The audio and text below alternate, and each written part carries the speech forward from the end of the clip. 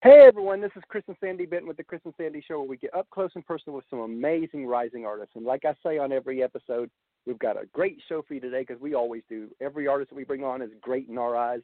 They're awesome. They're doing some great things. And we got Krystal King coming on, and I love her song that we'll be playing later. In fact, it kind of reminds us of our marriage, but we'll talk about that later.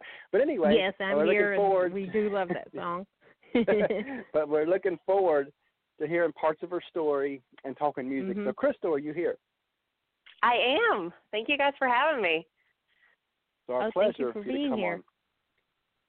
On. And I always start out the same right now. The elephant in the room. How's COVID affecting you? You know, it's definitely been some ups and downs. I'm definitely missing playing live and getting out and seeing, people's faces and getting to engage with them. On the bright side of things, it has given me kind of a chance to slow down just both personally as well as creatively. So I've been able to work on, learning new covers, writing a lot, and we released a song that we produced and did everything for at home, which was kind of cool. And then, work on just releasing. So it kind of gave us a chance to do some of the administrative side, creative side, while just having a chance to live and breathe and slow down for a minute. What's funny is the opposite happened for us because for years we've always lived the slow life, and we've managed to keep it balanced. And when this happened, we went from balance to whoosh because of the show. And we love it. But we love it. Amazing opportunity for you guys. Yes, kind of to take advantage of that. Absolutely. Because that's one thing I've learned when crisis happens, there's always opportunity there people will look for. I mean, again, we don't want deaths. We don't want people to get the virus. We don't want to get the virus. Absolutely not. But it's there. There's nothing we can do about it. All we can do is try to find a way to turn it into something positive. Yeah, exactly. I completely agree with you. Couldn't agree with you more with that. So, as we get started, I always like to start a little bit light before we really dig deep. So, what are some hobbies you like to do outside of music? So it is hard as a musician just because especially an independent musician, because I do all my own booking, graphics, everything. So sometimes, that almost is my hobby. But I have a dog. His name is Bowberry Biscuit. So he is, he's my baby. And so taking him on walks, playing with him, cuddling with him, he is a hobby in himself. Me and my husband love to go out on hikes, watch movies. I love to read when I can get myself to sit down and do it. But a lot of times sit with my dog and my husband. Awesome. So how is, since you said husband, how's your husband feel about the music? And, because again, with music, it's you got to have a special partner to understand it. Yeah. Well, he actually is my drummer. Oh wow! So he has really stepped up and helped out with a lot of the stuff that we've done. He kind of learned to do some photography and learned a little bit of basic graphic design, and he's actually just helped me and embraced a lot of that. Especially, he's a music teacher, and so during COVID, working from home, he kind of has helped me with some of that stuff as well.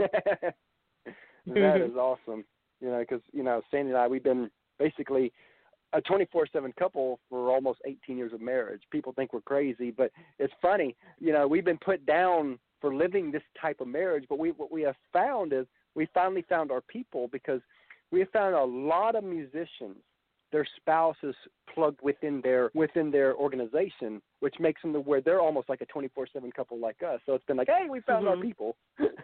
Yeah. I mean, we try to do some things that are not music related and kind of have our own set of stuff as well. But it's been really cool to get to do the music side of things together, and it's fun to work together. So, what is something quirky about you? I think I'm just like one giant quirk. Oh goodness! So something specific quirky about me. I just talk a lot. I just have always been a jabberjaw. I'm pretty sure my mom, you know, she's always said, you know, if you get kidnapped, like, that is your weapon. Just talk to them enough, and they'll bring you back. That's just like, I remember the story of I think it was in Atlanta, where the lady was, I can't remember her name, but she was kidnapped. Oh, that's right. Guy. We listened to her book on audio. And she spent, I think it was 4 or 5 days with him, and all she did was talk to him, and finally got to his heart, and he eventually let her go. Wow. Mm-hmm. You know, power of words, or just, you know. She convinced him somehow that, connected that with it was the right him, thing. She connected with him on a deep level that I guess on a other deep people never level. did. Mhm. That's amazing. But I always joked with Sandy for the years that if I could ever get paid to talk, we'd be rich. Yeah. Right. Right. Because you know, for the almost 18 years of marriage, and we always joke about this now, but for almost 18 years of marriage, we'd be out and about, and I'm not talking about running into friends, but running into strangers. And if I end up in a conversation with a stranger, and we're 2-3 minutes in, Sandy would almost have to roll her eyes because she'd know we're going to be there 60 minutes. It's almost, and I've done that, and I've done that thousands of times in this time frame. And it's funny because we didn't realize it then, but now we realize that's what prepared us for this show. Mhm. Yeah, and that's the cool thing about, you know, music or radio. You know, you get to use your natural talents and just who you are and put that in there. So that's awesome. Yeah. So as we dig a little deeper into you, tell everybody a little bit of where you're from and kind of a brief overview of you, kind of your backstory. Yeah, so I am from Hickory, North Carolina. So I grew up there. I went to college at Appalachian State University. Always dreamt of moving to Nashville and doing singing, songwriting, loved country music. And I went to college and just came from a kind of half dreamy but also very practical family. So, you know, I did major in music therapy, and I do still do that part-time. So I work in mental health as a music therapist. But after I kind of started working after college, just found that I was still craving to pursue music. And it sort of felt like I'd held myself back from that a little bit, just being practical. And so me and my husband got engaged, and we were living in 2 different areas. And, you know, we were like, well, are you going to move to me? Am I going to move to you? And we just decided to move to Nashville. So not quite meeting in the middle, but we just decided to both pack up and make that leap and move to Nashville to pursue music. So we've been here about 3 years now and have started releasing music in the past year, and we're loving it. We completely think we made the right choice. That's awesome, because we're planning on making that move next year, because everything we do, you know, and my dream has been to move to Florida. I'll be honest. I'm a beach person. I'm a coastal person, and Jacksonville is like Florida. Is like one of my favorite places to go. We go there a lot, and I really thought that's where we were going to be. And we were talking about moving and all that. And about 6, 7, 8 months ago, I got to thinking. I was like, I was telling Sandy, I was like, we've got a problem here, because we go to Jacksonville so much, but we have not been able to create any type of meaningful friendships at all. Now, granted, we're not down there, but we go so much, you would think we would create some. And it's like nothing. It's like we pushing doors, walls, and nothing. And then, but yet over here, all of a sudden we realize, whoa, you know, I've got all these Nashville friends. And 90% of our connections are in Nashville now. And I'm sitting there like, okay, Florida may not be the option. Maybe God has a different plan for us, and Nashville is supposed to be it. And it just makes sense. Yeah, and sometimes that happens. You just kind of have the right opportunities, and they kind of push you to where you need to be, even if it's not where you expected. You know, once we actually made the move here, once we got out of that rough, like, first year of just, you know, financial, getting everything put into place, making those connections, you know, we kind of knew it was the right move. Whenever, I think before we moved here, I was like, oh, should I do this? Should I do that? Should I do this? You know, just questioning everything. But then once we were here, I was like, I stopped questioning. And once that questioning went away, I was like, okay, that's how you know it's right. So. Yeah. See, the questioning was probably your mind saying, you know what, I don't want to do it. You're the enemy attacking you, saying, nope, let's stop it. Let's stop it. They're supposed to be there. That's what I believe. Yeah. So, it's also when those connections just start happening for you, and you're like, okay, this is what God wanted. Yep. Then it makes sense. All of a sudden, you start putting the connections together, and you're like, that led to that, which led to that, which led to that. Okay, this makes total sense now. Oh, yeah. So at what age did you know, not necessarily that you want to do music, but because I like go a different route than most people. What age did you know that this could actually be a career for you? I think it's kind of, I think I've always said I wanted to be a country singer since I was maybe like 3 or 5 years old. It's always been what I said I wanted to do. But I think, you get caught up in this, like, oh, you have to make it means you have to be the next Carrie Underwood of the world or the next Garth Brooks. And so I think that was the fear factor, like during college and starting my career is just like, okay, like how do I actually go about doing this? That's such a big dream. But I think when we actually moved to Nashville is I think whenever I really realized, I was like, oh, okay, like I can be successful in music without, having to be the next Carrie Underwood. Yeah, like you can, there's so many amazing artists that are successful and establish themselves and have fan base and get to do this even if you don't hear them on the radio every day. And so I think, like, moving to Nashville, like, actually set in the reality of it and started getting me to recognize, like, okay, there's actual logical steps I can take. It's not just I have to win this show or I have to, find this label that discovers me. So I think that was the point when I was like, oh, okay, like, I can actually do this. This is something that's actually feasible for me. I love that. And perfect lead into where I'm about to go. As you know, it's tough. And, a lot of people, they see the glory of the big artists, but they don't see the grind, the sacrifices that it takes for an artist. Because, it takes everything an artist got to even make it at small levels, much less the big levels. And I want to go there a little bit. I'll tell a little story to help us lead into there. Back in 2014, we interviewed Allison Steele from Two Steel Girls, and at that time, they were full-time with music.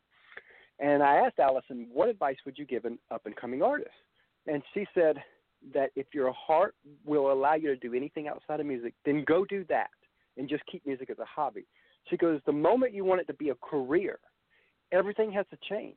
She goes, your life has to change. You have to eat, sleep, and breathe music for the most part. Now, she's not saying that you can't have a job outside of it because sometimes a job keeps you afloat while you're building that brand. But either way, outside of that, you have to eat, sleep, and breathe music. She said that there's days that you're just miserable. You're not feeling well. You may even have partly flu, but you still got to get on that stage and smile like, that night like there is no tomorrow. It said that your friends and relatives will never understand because they invite you to weddings. They invite you to weekends. They invite you on holidays, but you got gigs. You can't just say no to the gig when you got 9 other people, 10 other people or more on the line for that particular gig. So you can't just say no. She says, but your heart will not allow you to do anything outside of music. Then go all in because the only way that those type of sacrifices will ever be worth it. What do you think of what she said? And let's go there about that side of it. I mean, I think that's so true. I mean, I did try to do, I mean, I was still doing music, but I did try the music therapy route and I still do it and I love it. Yeah. But I also discovered that I love the freedom of being an artist and not having, the 9 to 5 hours. I love sort of just the freedom of creativity. But you do eat, sleep, breathe music. I a lot of times come home from doing music therapy work and then I sit on my computer booking and sending emails and promoting.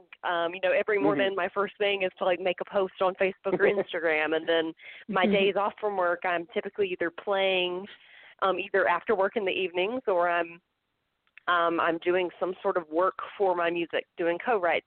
something. But I have discovered, I guess probably the more logical side of me actually enjoys some of the business side of things too. So I think that helped. I love the creative side, but I also kind of enjoyed the business side. And I think sometimes that's a part that people do struggle with, is they just want to be creative and they don't want to have to do the other side. But this day and age, you have to. Yeah, you have to do all of it. And so, I think I've discovered I actually like both ends of it, which I think makes it more fun for me, even though it is work. So just figuring out a balance with that is important. But, I just think once I got to that point that I recognized, like, okay, this isn't going away and this is still in my mind and my heart to do this, made all the difference when I stopped fighting that. Yeah, and I think the virus, to a degree, is actually going to make or break some artists. There's going to be a gut check this year for a lot of people where they're going to ask themselves, is this really what I want? I think that's going to be huge this year for people. Yeah, I agree. Because it's tough. And so, there's probably moments where you've had to make those gut-wrenching decisions where you're at a crossroads. And you're like, man, there might be a day where you're just like, nothing's working, you're frustrated, because every artist gets that, and we get that too. And we want it to happen, and it's happening, but it's like so slow and all that. What do you do to get through those rough moments? What drives you through those? Yeah, and those happen sometimes, and sometimes, you have to wallow in it for a minute. But I think just keeping plugging, just keep working, and then about the time that happens, usually like 3 more good things line up for you. And so you just kind of have to keep working and pushing for it. And I just have an awesome support system that believes in me. And, and so that's super awesome to have. And just recognizing that not everything's personal. Like, there's going to be somebody that doesn't like you, and that's okay. There's going to be somebody that I did play a gig once, and I think, I think like the sound guy didn't like me, but then the next time I played, the other person was like, I don't know what they were talking about. And, so everybody has their opinion, and that's okay. And it's not personal. That doesn't mean you need to give up. Yeah, and I definitely know what you mean, because I guess about 2 months in might have been something like that. I was frustrated and all that, and I got this email, and I really thought I had a chance to get this person on our show because I kind of knew her family. And it was a politely decline from her people. And I guess we weren't big enough yet for that. And something I learned is just because family, once they're signed to a label, that no longer matters. I didn't understand that at the time, but I get it now. But the funny thing about it, I was so frustrated in that moment. It's like an hour later, another PR company shot me an email and says, I'd like to get 6 of our artists on your show. That just, again, like you said, all of a sudden you get frustrated, and a little bit later something comes, and I was like, and one of the artists was kind of a game changer for us a little bit, so it was really cool that all of a sudden we got 6 artists, even though we got turned down by 1. Yeah. Things just happen, and you just have to roll with it. And, in this business, about maybe 60% of it's talent, and 40% of, how hard you work and network. And so just keeping that in mind. And probably 1% luck. Yeah, right, exactly. Because it does take because again, when you watch some people's career, they've been working hard for 10 years, 12 years. I get that. But there are moments where you're like, they went from almost nothing, nobody knowing who they are, to in a 90-day span the world knowing. And, that does take a small piece of luck at the same time where you put the work in, and then that moment for explosion happens on one piece of song. Yeah, completely agree. And so it's going to be an interesting time, like you said, with COVID. I think that'll kind of make or break a lot of people, or just make them put in perspective, about their self-care and what they really want. So exactly. I think just in those frustrating moments, just keep pushing. Yep. So now that we talked about the sacrifice side and the struggles, I always like to talk about that because I think people misjudge artists because, you hear people say, artist just needs a real job and all that. And they don't get this is a real job. In fact, it's 20,000 jobs in one. People don't get that. And I always like to bring that side out of it. Now that we talked about that side of it, now let's talk about where that leads because, of course, the reward side. Now, when you look back on your career so far, what are some moments where you can look back and you're like, wow, I got to do that? Yeah, there's been, I think the biggest thing for me this year has been releasing music. I think that's been one of the most rewarding things is actually getting to actually push my music out there and seeing it be receptive and build my audience. And just, picking up a lot of these interviews, picking up just live shows, even like dreamed of singing downtown Nashville. And so it's like those things that seemed so big. And now that I'm like living it and getting to do some of those things is just really validating and cool. That's really awesome.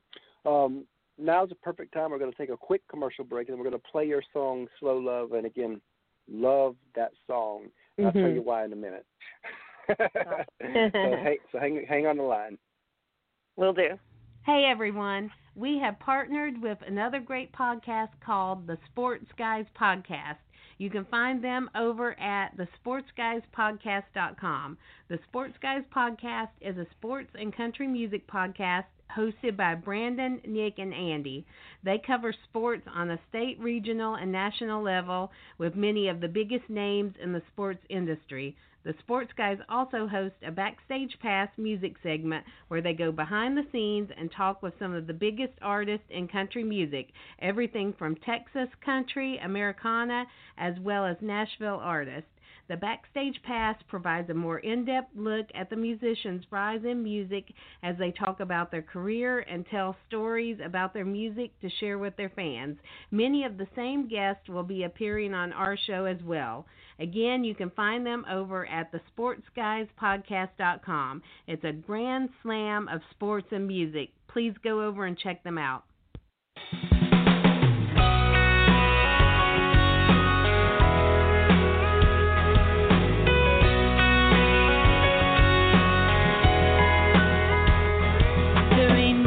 Do in this small town, we're hooking up and settling down. So there's some things that you should know from the start. I'm not looking for a one-night fling, not ready for a diamond ring. I want someone who's willing to win my heart. So I hope it's fine.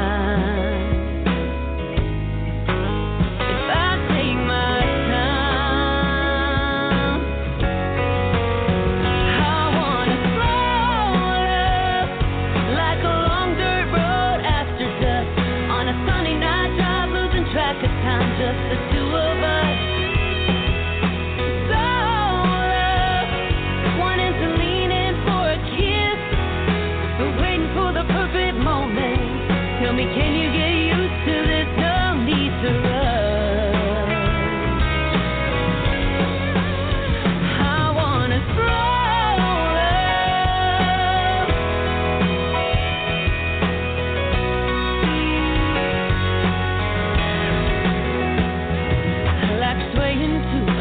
country song and staying up all night as you go on and on about growing up, working on your daddy's farm.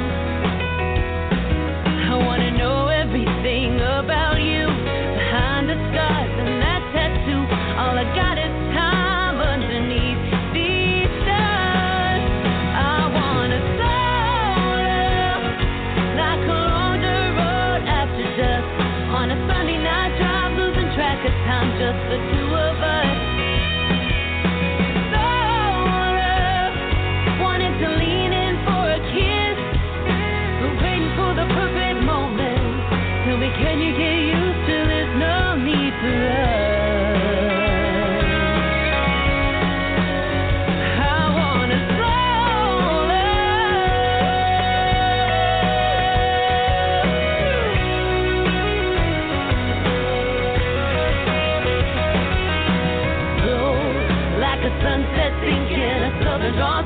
church bells ringing slow, like a front porch swinging when we're old. I wanna slow love, like a long dirt road after dusk, on a Sunday night drive, losing track of time, just the two of us. Slow love, wanted to lean in for a kiss, we're waiting for the perfect moment. Tell me, can you get used to this? No need to rush. No need to rush. I wanna slow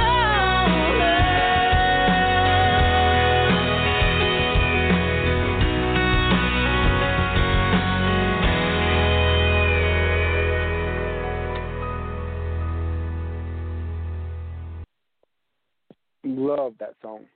Yes, great song. Thank you so much. And you know, the part that really gets me is where it talks about losing the time in that moment. Because you know, after all, you know, October will be 18 years we've been married, and we still Congratulations. I mean, there are times that we're driving down the road and we have to make a turn, and we miss the turn because we're just in the moment together. Yeah, talking. They're just lost in the moment. Yeah, that's amazing. Even, you know, after all that time. That's the point of the song is, you know, even after 50 years that you're still, like, soaking up every moment with that person. And yes, absolutely. So how'd that song come together? so that was a co-write with my friend John Hemingway. And so we had a co-write book and got together, and he'd mentioned that title, and we just sort of started just talking about, like, our dating experiences and our marriages. And granted, John's been married for over 40 years. Wow. And then me and my husband have been married for about 2 years. So as you can imagine, our dating experiences and just the world's dating views during those times, that much time has changed a lot. But it kind of worked that we had those two different perspectives, because one thing that we found, like, in common with that was just this idea of, like, whenever you're ready to just get to know somebody and just want to take in every moment with them, and you're not, it's dating or being together and being in the moment, and but knowing that you're going towards something, you know. So we both just had that value of, like, taking things slow, especially in such a fast-paced world. You know, all the media, everything that's kind of hitting you right now, just kind of the idea of, like, slowing down. Even in love. So. Yeah. Now, we took it fast. I mean, so because we, you know, funny, the story is, you know, we met online back in February of 2002. Of course, back then it was taboo. I mean, everybody meets online now, but back then it was really taboo. You just didn't do it. And but we met online February 2nd. We talked on the phone February 4th. February 18th, we set a wedding date, and March 4th, we met in person. So we were meeting in person to see who we were going to marry. Oh my goodness, that is amazing. I can't imagine, but that's super cool. And I do love hearing. You know. I do love hearing those stories that are like that, where it's just like, you know, we met and we knew, and we're still together today. So I think that's a super cool story. We just me and my husband. It was one of them things where God just told us, it was like, this is it, and we took that. That's amazing. Yeah, me and my husband did take the long way around. We met actually in high school band camp, of all places. Oh, wow. And we dated for like 3 or 4 months in high school, and then we broke up. And we just stayed good friends. We stayed friends. Yeah. You know, we went to 2 different colleges, but we'd come home and we'd hang out and see each other with our friend group. And at some point, I think like our senior year of college, we came home and our friends didn't come home that year. So we're like, oh, we'll still hang out. And so at that point we were like, oh, okay, like there's still something there. And so we started dating again, and, you know, after a few years got engaged. But yeah, we took the long way around. But what matters is you got there, you know. Yeah, exactly. Yeah. We got there. But it was cool. I mean, I married my best friend, so. Oh, exactly, can't and that's beat that. what matters is. So many people, they want to jump, and again, I don't tell people they should do it the way we did it. We were crazy. We were crazy. But you do want to marry your best friend, and I can remember that a lot of people they have all these dates that they go on, and they're being wined and dined. So it glosses over the real. Sandy and I, because she lived in Kentucky and I lived in Georgia, all we had was the phone. I mean, I would go up. She came down a couple times. I went up there a couple times. So we didn't really have face-to-face. We didn't have dates. We didn't have none of that. We just had the phone and 4 or 5 hours a night, every night. Yeah. So we got to really know in depth with each other because we married October 5th of 2002, like 8 months later. But we got so in depth that I believe that we knew each other more but the day we married than most people who date all the time do. That's super cool. I mean, because, all you had the opportunity to do was talk, so it kind of forced you to just go ahead and and if you didn't run out of things to talk about at that point, Right. And so that's so cool. I mean, like I said, we've been a 24, and it's funny because when we first married, I said, okay, now we get to date, Yeah. and we get to we date still talk just as much now as if not more, than we did then. Even though we've been a 24/7 couple for almost 18 years of marriage, we never run out of things to talk about. Yeah. Well, and that's the song is, it's not like this is the right way to do it or anything like that. Yeah. The song is just supposed to mean like just taking your time and getting to know each other and kind of soaking up every moment. So, it's not like a you should do it this way or that way. It's just exactly. Just sort of, that value of getting to know each other. That moment. Mm-hmm. I love that. As you know, when people see an artist, they see the artist. They don't really see the team. And I think that a lot of times the team behind the artist gets no recognition. And it doesn't matter if the person has one team member or 1,000 team members. They don't get the recognition. So if you want to take a few minutes, we always like to allow the artists to take a minute to kind of talk about their team, whether it's the band members, whether it's PR people, doesn't matter who it is. The floor is yours on that part. Yeah, so my biggest team member is obviously my husband, because he's kind of helped me do a lot of my, not only is he like a supporter and friend, but he is my drummer whenever I do band stuff or even sometimes for acoustic shows. And he's helped me with photography and graphics and booking and everything else. Also, the folks who've helped me with my recording. My first 2 singles were by Mike Loudermilk, and then the last single, Slow Love, was at Cheered Music Group. Just also have to shout out to all my co-writers. Out of the songs I've released so far, my co-writers are John Hemingway on Slow Love, and then on the double wide song, Laura Rebel. But my friends and songwriters, my family, who supports me 100%. Amy Brown has also done all the mastering on my songs, and she works for Yes Mastering Studios.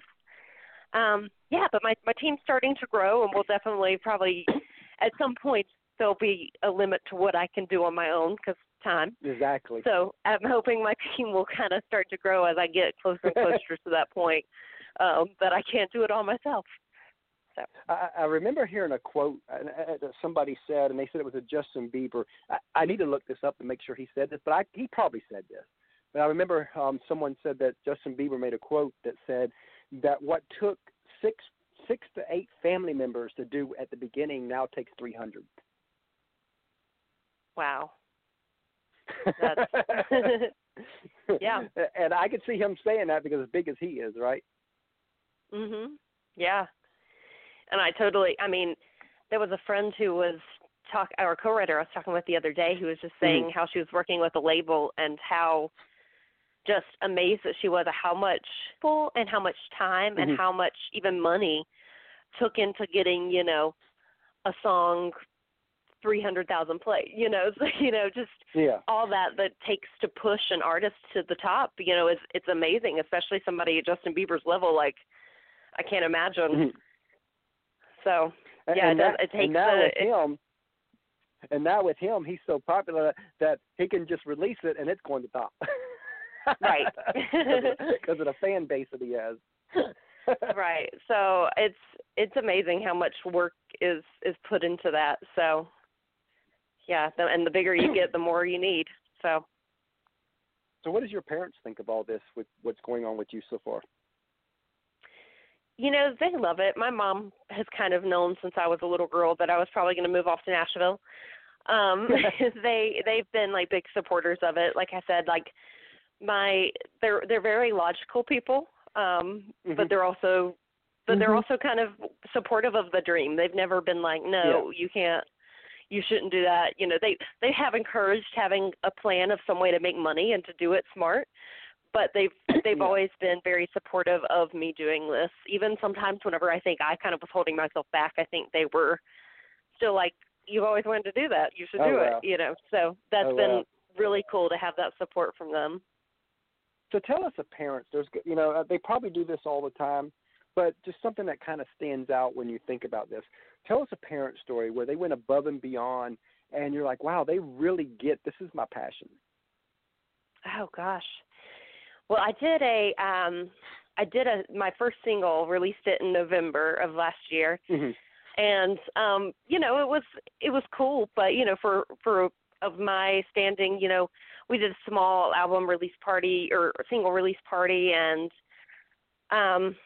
just, they live like 7 hours away. And I was like, you know, y'all have stuff going on this weekend. Like, don't worry about it. Like, it's not that big of a deal. It's cool, but a lot of it's going to be the pushing of the song and the release after the release. But they were like, no, this is a huge deal, and, you know, cleared their schedules, drove the 7 hours. They brought friends with them. And my dad and my uncles even, like, helped us move into our townhome. And, like, I had 3 uncles drive to Nashville to help me move into my townhome. My dad's one of 6 kids, and so the whole family just really, like, steps up when you need them. And so that's cool. Even like those uncles that I don't talk to every day, you know, that they're willing to drive 7 hours to unload a truck for a day and sleep on the floor, you know, just for nothing, for a dinner bought. So, so they're just really supportive and awesome. And I can tell you it's like a family affair for you, and that's kind of how our show is. We're a family affair. And we always joke that we kind of got a third co-host. And I guess I shouldn't say joke, because he really is. He's our third a little 8-year-old boy. He always asks one question. And you know what? When our 17-month-old daughter gets older, we'll be plugging her in too. But Sandy's going to get little Chris on to ask his one question. Awesome. So excited.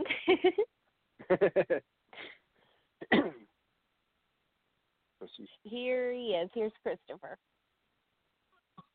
Hi, Krystal. What's your favorite food? My favorite food? Ooh. I'm going to go for, like, dinner. I'm going to say chicken and dumplings. Do you like chicken and dumplings? Sandy's. Yeah, Mommy does. She does? He does, too. And too? Awesome. And anything chocolate would be my other one for dessert. Anything chocolate. It's me, too. And what's yours, little Chris? Pizza. Pizza? Pizza's pretty good. Can I count coffee as a food group? I'm the coffee drinker of the family. That's true, yes. I just love food, so it's really hard for me to decide. Bye. Bye. Thank you. Yeah, he loves that part, and he gets out. There's been a few times where artists had to cut out before we got to the question, and so he didn't get to ask his question. He gets upset. But for the most part, I think probably 95% of the interviews we've done, of the artist ones, he's on. That is amazing. Does he, like, prep his questions in advance? Well, it's the same question every time. We prepare him. So right that, now, so same one, but he'll eventually add more, have different. But he loves it so much. As he grows, we'll help him grow into that where he can ask a different question. And but right now, he's got this one nailed. And he stayed down. In fact, sometimes an artist will ask him a question outside of that, and then he's confused. because he's not used to that. And he's like, wait a minute. That's adorable. I know that's got to be like such a big highlight for him. Oh, yeah. He loves it. And the funny thing is, a lot of times we're listening to artists when they go live on Facebook, and if they've done our show, if they talk about our show, the first thing they mention is Lil Chris and his pizza. Oh, I love it. He's the memorable one. He makes us memorable. So if you could co-write with anyone, dead or alive, who would it be and what would you want to write about? Oh, goodness. That is such a tough question. If you ask me who I would want to sing with, I'd probably say Alan Jackson. But write with, that's definitely, I might have to think on that one a little bit more, to be honest. Let's see. Who wrote Paint Me a Birmingham? I can't think of the writer behind it. That one would be it. Just, I love story, meaningful songs. So that one was kind of the one that popped in my head when you asked me that question, but the art or the writer's name is escaping me right now. But yes, that would be just somebody I could write like an amazing story song with. That would be really cool. So what song of yours means the most to you and why?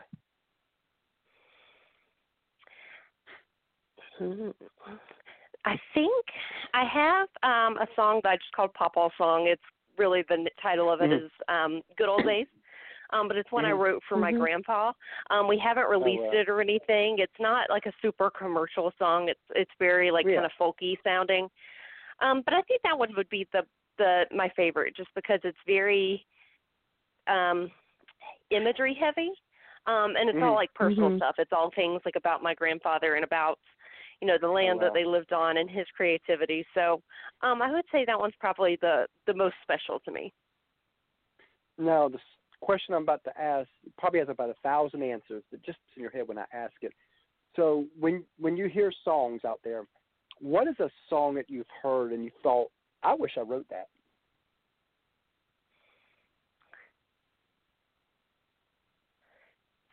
Most recently, so like you said, 1,000 answers for this one, but the More Hearts Than Mine by Ingrid Endress.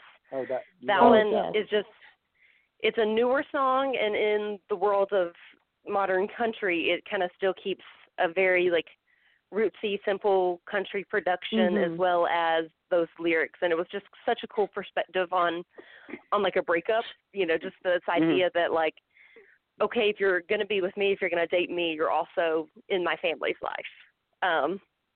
So it's not just it's not just me. You're in everybody's life around me. So it was such a cool song. So that'd probably be the one most recently that I've been wow, why did I not think of that one?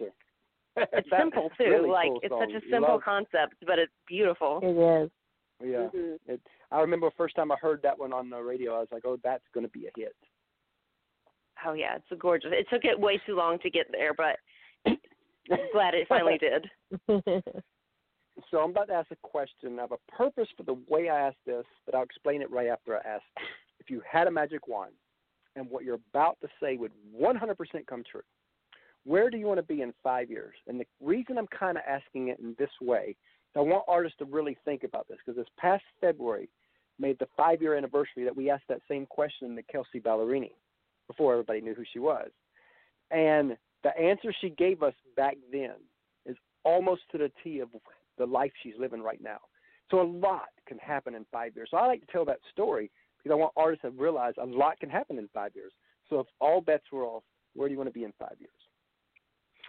If all bets were off, I think, like we said, I know I can be successful without being famous, and I don't necessarily want to be crazy famous where I can't walk into the grocery store, but to have a few songs on the radio, to be able to tour with national acts, or even to be a co-writer and have a song I wrote on the radio, even if I'm not singing it.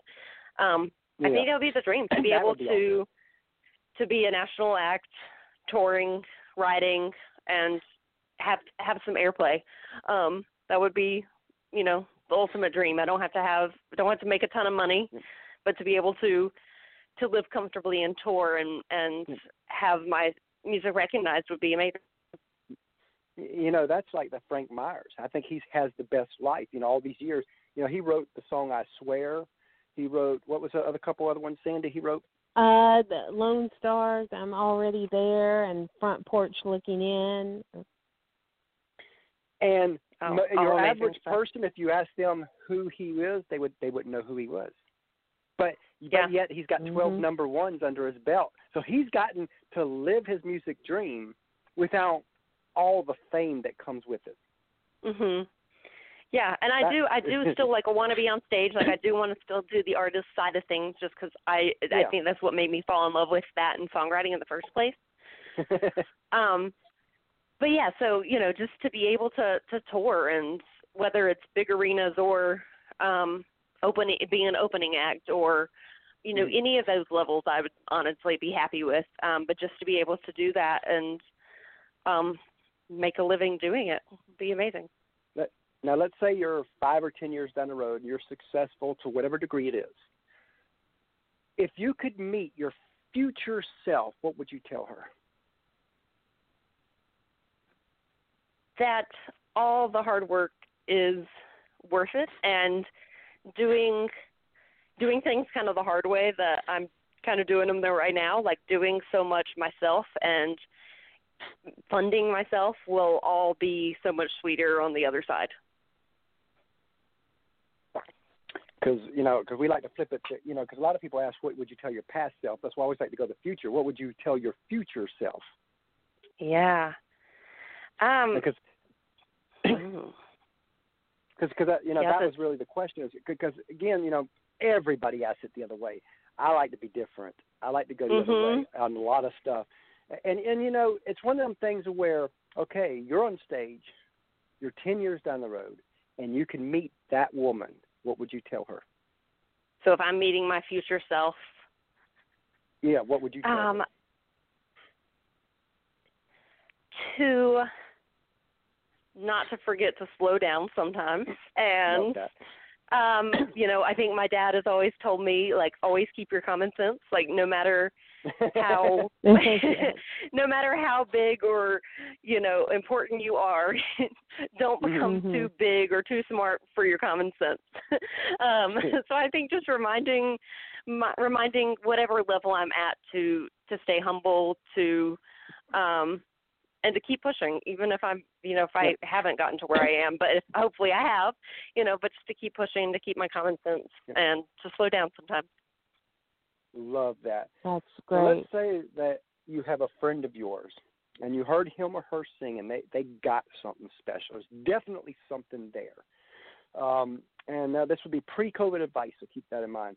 And let's say that they've played maybe 30 shows. So they're still getting their feet wet from the stage standpoint, but they've gotten what every artist says, that stage bug. They've gotten on that stage enough to where they look over the crowd and the crowd's roaring and cheering, and they just know that they're in the right place.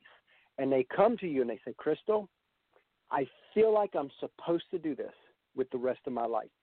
What advice would you give that specific person to help guide them the next 2, 3, 4 years?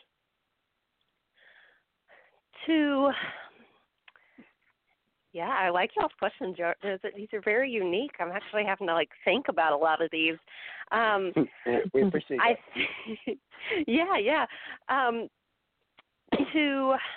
To do it, to just not overthink it and get in their own way, because I think that's kind of something I struggled with, was just being like, oh, I can't do this until this is done. And I realized that once I just jumped in and did it, I got better by just doing it. So I think I would just tell them to give it their all and to go full in. Don't hold yourself back. Just take every opportunity and almost say yes to every opportunity that comes your way. Obviously being smart about that, but just don't get in your own way. Don't get in your own head. Just kind of put your blinders on and take all the opportunities. I definitely understand what you just said, because we had the show idea for probably a year before we launched. It was like, finally by the end of last year, I'm like, you know what? We just got to do it. We set a date. We set January 3rd as the launch date of this show. Mm-hmm. And that's my mom passed away years ago, but that was her birthday, January 3rd. I thought, perfect time to launch it. Let's just do January 3rd, 2020. 2020 is our year for sure. And we just had to do it. I always wanted it to be perfect. So I never launched. I mean, we had the ideal for 6, 7, 8 months of last year. Never did. Mm-hmm. Kept even saying on Facebook, we're about to launch. We're about to do this. Nope, never did. I kept doubting myself, kept doubting this, kept doubting that. And finally, I had to come to the point where I said, you know what? We're either going to rise and shine or we're going to crash and burn. Either way, at least we did it. Mm-hmm. And we Yeah. went Exactly. forward. And before I moved to Nashville, I think I had it in my head that like, oh, I have to move to Nashville to do this, or like, oh, I don't want to book shows until I have my set list perfect, or I've practiced these songs that got them to this point, and and then I just kept putting it off. Even my first single, I put it off 6 months before I released it. It was recorded and ready. But just sometimes, you just have to do it, and then you'll learn from it, and you'll do it better next time. Yes. But you learn as you go. If you just keep waiting for the perfect time never comes. So. Yep, just like having kids. If you wait for the perfect time, you'll never have kids. Yeah. People told us that for years. Yeah, they were right. So, as you know, as an independent artist, you probably have friends that are also chasing this crazy dream like you are. Who are 1 or 2 artists that you know that other people should know? Well, I do have to say, one of my friends just released her first debut album. Her name is Laura Rebel. On that album, I do have one co-write with her. So that was kind of my first cut as a songwriter. But she has, she's more of like an alternative country. But her writing definitely, she loves like poetic lines, like kind of Bob Dylan-esque type stuff. And she just has such a unique sound and such an inspirational story. So I think Laura Rebel is definitely one you should check out. My husband and I also sing sometimes with a band called the Mike Thomas Band. They're a group of like all working guys, and they have released this album that Mike has kind of worked on throughout the years. And so he actually moved to Nashville for music and realized that he just didn't have that commercial. He didn't have the desire to write commercial music. So everything in the song it's very like rootsy country, but just really quality songwriting and just real life stuff. So he released an album. Also, let's see, my friend Taylor Hughes, Kirsty Krause. Oh, so many, but those are some of the ones that popped in my head. First and foremost, especially Mike and Laura, because they just released their own projects. So, love it. So as we come to a close here, we always finish with this same question. What is a question that you wish hosts like us would ask, but they kind of never do?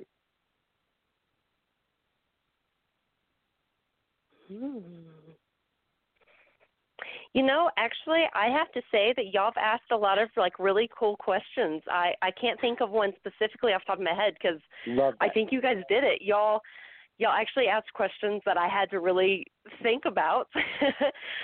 So sorry for all the and let me think about that. But no problem. A lot of times you get the basic like, okay, what made you want to get into music? Where are you from? Tell us about your new single. So no, it was really refreshing to get to answer really just real life questions, I guess, and unique questions. So thank you guys so much for that and all you do.